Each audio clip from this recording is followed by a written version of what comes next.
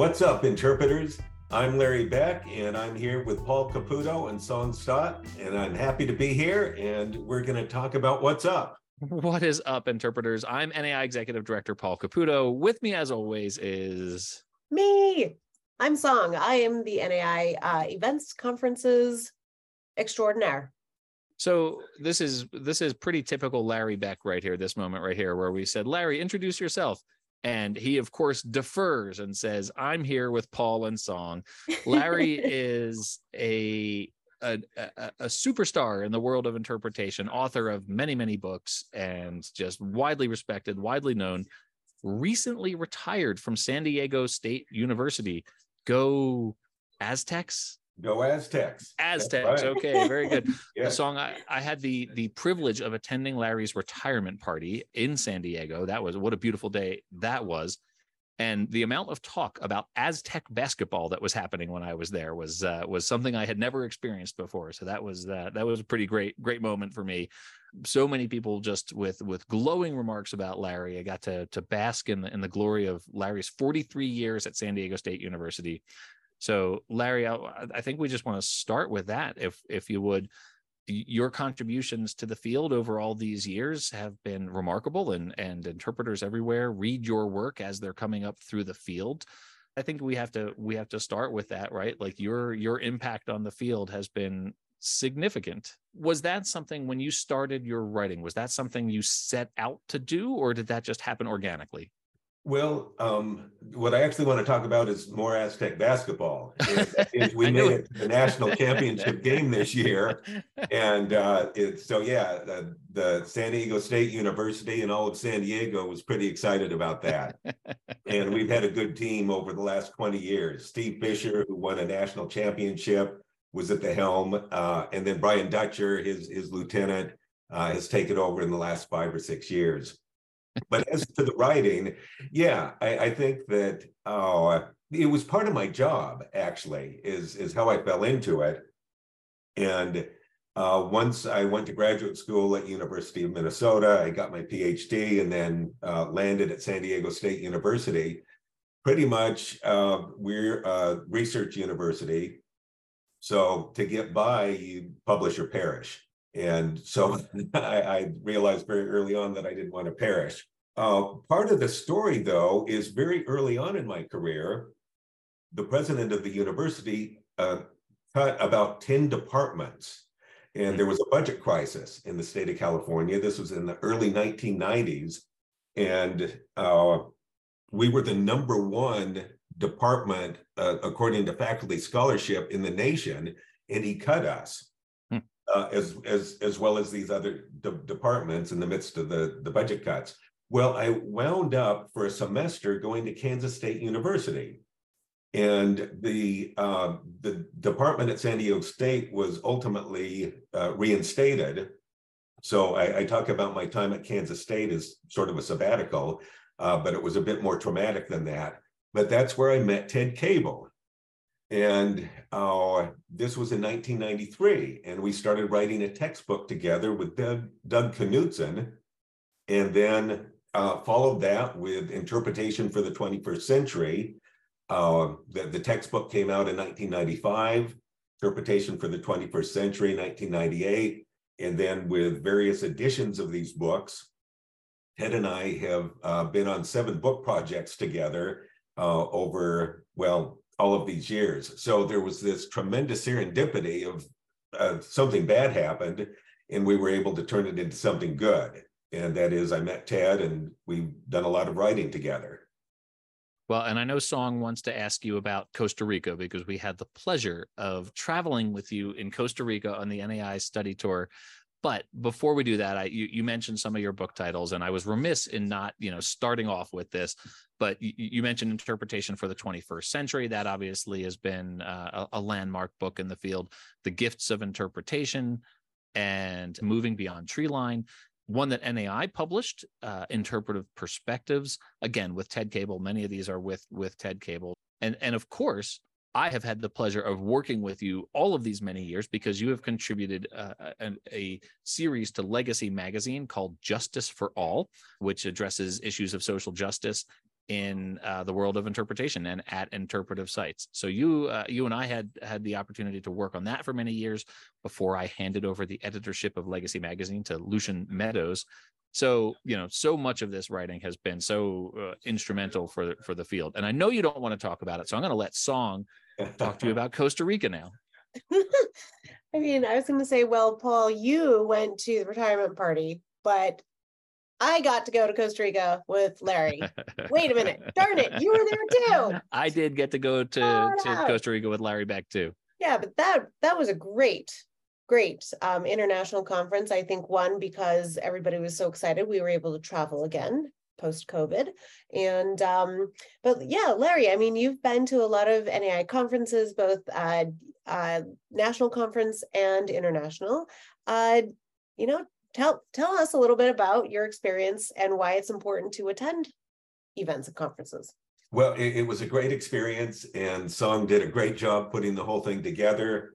I've told friends about the Costa Rica trip, and some of them who have been to Costa Rica, and it's almost as if they're envious of my experience. And I mentioned to them that, well, NAI is not only a national association, but has 30 different countries that are also part of the organization. So international really in scope, and that NAI has contacts because of all these people. And Song was able to put together, I think one of the highlights for me was Dr. Camacho, who is the director of academic programs at Monteverde Cloud Forest, the biological preserve. So that was a highlight. The places we stayed, those were highlights. The people that I was with, Vicky, my girlfriend for the last 10 years, she goes to the conferences with me. She's been to New Orleans and Palm Springs most recently, and of course, France, the international conference in France in 2018. So all that was great, being with Vicky and then being with you guys, and then Parker was there. So it was great to meet the new president and spend some time with her. She's great. And then everyone else, all of the participants, just such a joy, including Song's mom, who I just think is a riot. She is really, really funny and just fun to talk to, and such a good sport. Suzanne was great, honestly. Larry, you mentioned France. You and Ted gave the keynote in France. Obviously, the notion of interpretation on the international stage, creating a global network, is important to you. You've participated not just at the national level, but at the international level, including giving the keynote in France. What do you think is the value of growing the field internationally, or at least creating a network internationally? Sure, I think that's real important, and I think there are ongoing efforts in that direction. I think the more we see of that, the better. We're all interconnected. I know that Sam Hamm has got books that have been translated into other languages. Ted and I have books that have been translated into other languages, and so it's real important to share that information, the research, the philosophy, the things that are going on. And, the more the merrier. So, yeah, no, I'm fully supportive of that. That said, I must say that this notion of an unconference was brilliant. Whoever came up with that should probably get an award. And then going back to Costa Rica, that was the first unconference. And what fun that was, not to really be stuck in a conference room listening to other people talk about stuff, but to hear the actual experts in the field going over these things. And again, that just was such an important part of this last experience. This is an audio medium, but let the record show that I'm nodding enthusiastically. Yeah.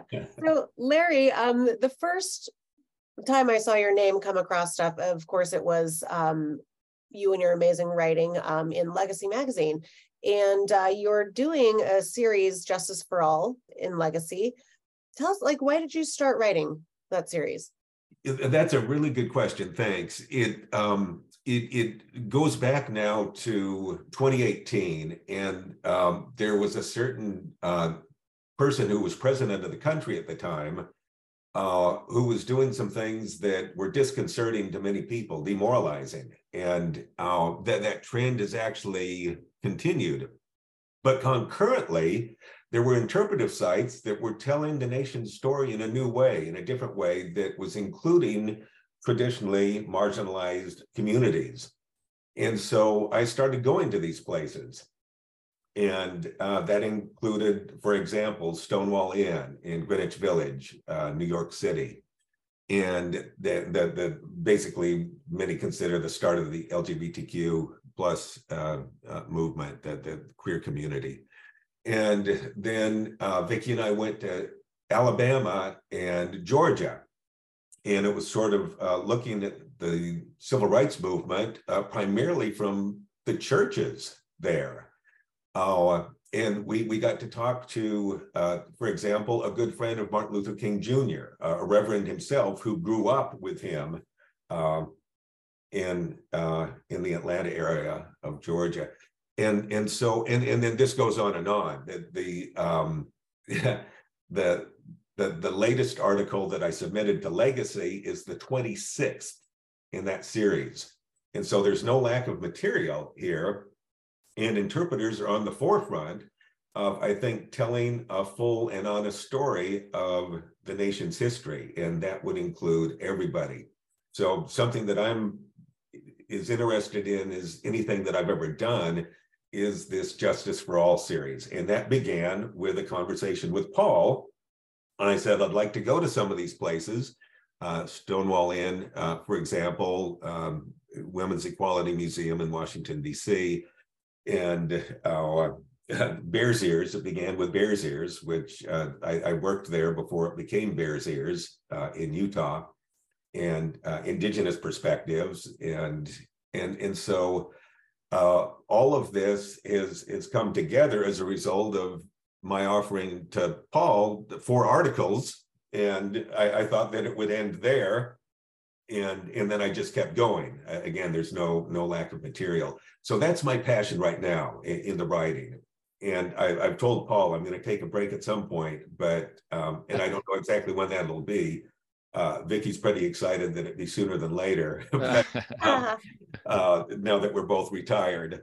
But yeah, that began with Paul, and then now I'm working with Lucian, and he is professional, and he seems like a great person. Very friendly, and so Paul has turned over the reins, but I feel like I'm in good hands. But that's quite a run that we had, Paul. That was a lot of articles. It resulted in now part 26 of your 4-part series. So so far so good. And the Hitchhiker's Guide to the Galaxy had it was originally a trilogy, and I remember when the 5th book came out, it said on the cover, it said part 5 of the increasingly inaccurately named trilogy. So that's how I think of your series there, Larry. Yeah. We mentioned your retirement party. It was a beautiful sunny day in San Diego, because that's what days in San Diego are like. It was at Stone Brewing, which is a spot that I really enjoyed quite a bit. That was a great spot for a retirement party.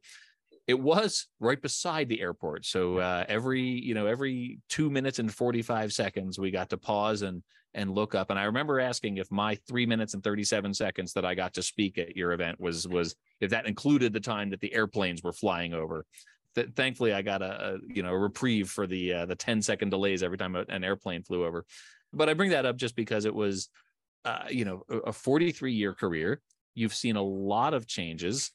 I think with this Legacy series, you're really on the forefront of thinking about the power, the potential, the responsibility of interpretation and interpreters. And so I'm curious to know, having seen the field change and progress and grow, hopefully over 43 years, what do you, as you leave the profession anyway, as you retire from teaching professionally, what do you see for the future of the field as we go forward? Well, that was a really long question, I realize. Yeah. Gosh, and there could be a really long answer, or we're in uncertain times right now, going back to sort of what launched the Justice for All series. And those uncertain times have become progressively more uncertain. Mm-hmm. And actually, there's an article I worked with Lucian on. It's going to come out in the July-August issue of Legacy. And that's the issue on interpreting hope. So I guess my short answer to this is I'll direct listeners to that particular article about interpreting hope, because it really sums up, and I utilize Tilden's fifth principle, which is that interpretation is a whole. And so I begin the article, the subheading is the situation is bleak. And it is. I mean, if you pay attention to the news, this past week, probably the hottest ever recorded, with temperatures being recorded on planet Earth, the heat dome over the Southwest right now, the wildfires in Canada. And that's just climate change. We've got other problems as well, both international and domestic. And so I think that interpreters can and should be on the forefront. And this is the conclusion of that article about hope, in helping to direct us toward solutions. So, Larry, I mean, what's next? You said that, I know that Vicky is like, all right, come on, let's get you really retired, but that's not you. You can't sit still. What are you going to be doing next? Well, it starts with Costa Rica. That was just almost immediately after that retirement party. And incidentally, that retirement party, it was so great that Paul was able to come out, and he came out just for the day, which is remarkable. And when my mother heard that someone had come out from Colorado to attend my retirement party in San Diego, she burst into tears. So I will say my claim to fame now is I have made Larry Beck's mother cry. So yeah. So that was great. And and I think it's well known among my colleagues that I love beer. So yeah, Stone Brewing Company was the perfect venue for that. And then the thing is too that those planes were flying over, and everyone was given whatever the ridiculous short amount of time to speak, and every single person went over their allotted time. Larry, it was a retirement party for an interpreter. I think we just had different interpretations of what 3.5 minutes meant. That's right. And none of those interpretations concluded with anything less than 5. So it went on for a while. And then when I had my chance, I went on for a while as well. But as to the future, so Costa Rica happened right after that. And then there've been back trips. Vicky and I went to Santa Fe to visit good friends, Dan and Kathy Dustin. Dan is someone else who I've written fairly extensively with, not as much as Ted Cable, but I've written a bunch with Dan as well. And then we went to the Eastern Sierra, the John Muir's Range of Light, and a beautiful mountain range here in California. And we spent some time in the Eastern Sierra. We love to go there probably 2 or 3 times a year. It's about 6 hours north of here. So there will be more travel. We're going to the Azores in October, which we're really looking forward to. It's a hiking adventure. And there will be more travel as well. We want to go to Bhutan and Tibet and Nepal, and there will be some other trips. But Song, I think you're probably right. I'm going to have trouble sitting still. And I have benefited greatly from going to some of these interpretive sites that ultimately wind up in the Justice for All series that I've been writing. So there will be more of that.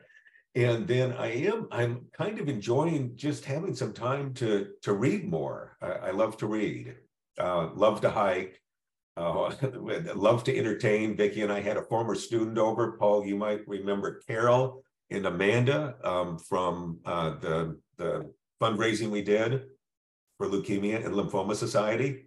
Carol and her boyfriend were over last night. So we'll do more entertaining and having more fun, but not giving up on the profession entirely either by any means. Larry, I think just by mentioning your travel there, you got yourself on the 2025 International Conference Committee. So you expect an email from Song here momentarily. All right. So Larry, we want to be respectful of your time here. And, like you say, we're trying to keep this to a certain amount of time every week. And that's not easy with interpreters. So Song and me included, by the way. That's Yes. we're part of that equation. So I do want to know, though, and I think the interpretation world would like to know, who would win an arm wrestling contest, you or Ted Cable? Oh boy, I'll bet it would be a draw. Ted and I are similar in so many ways, and Ted's birthday is about a month or so after mine. I mean, we are almost exactly the same age. Okay. I'm about a month older.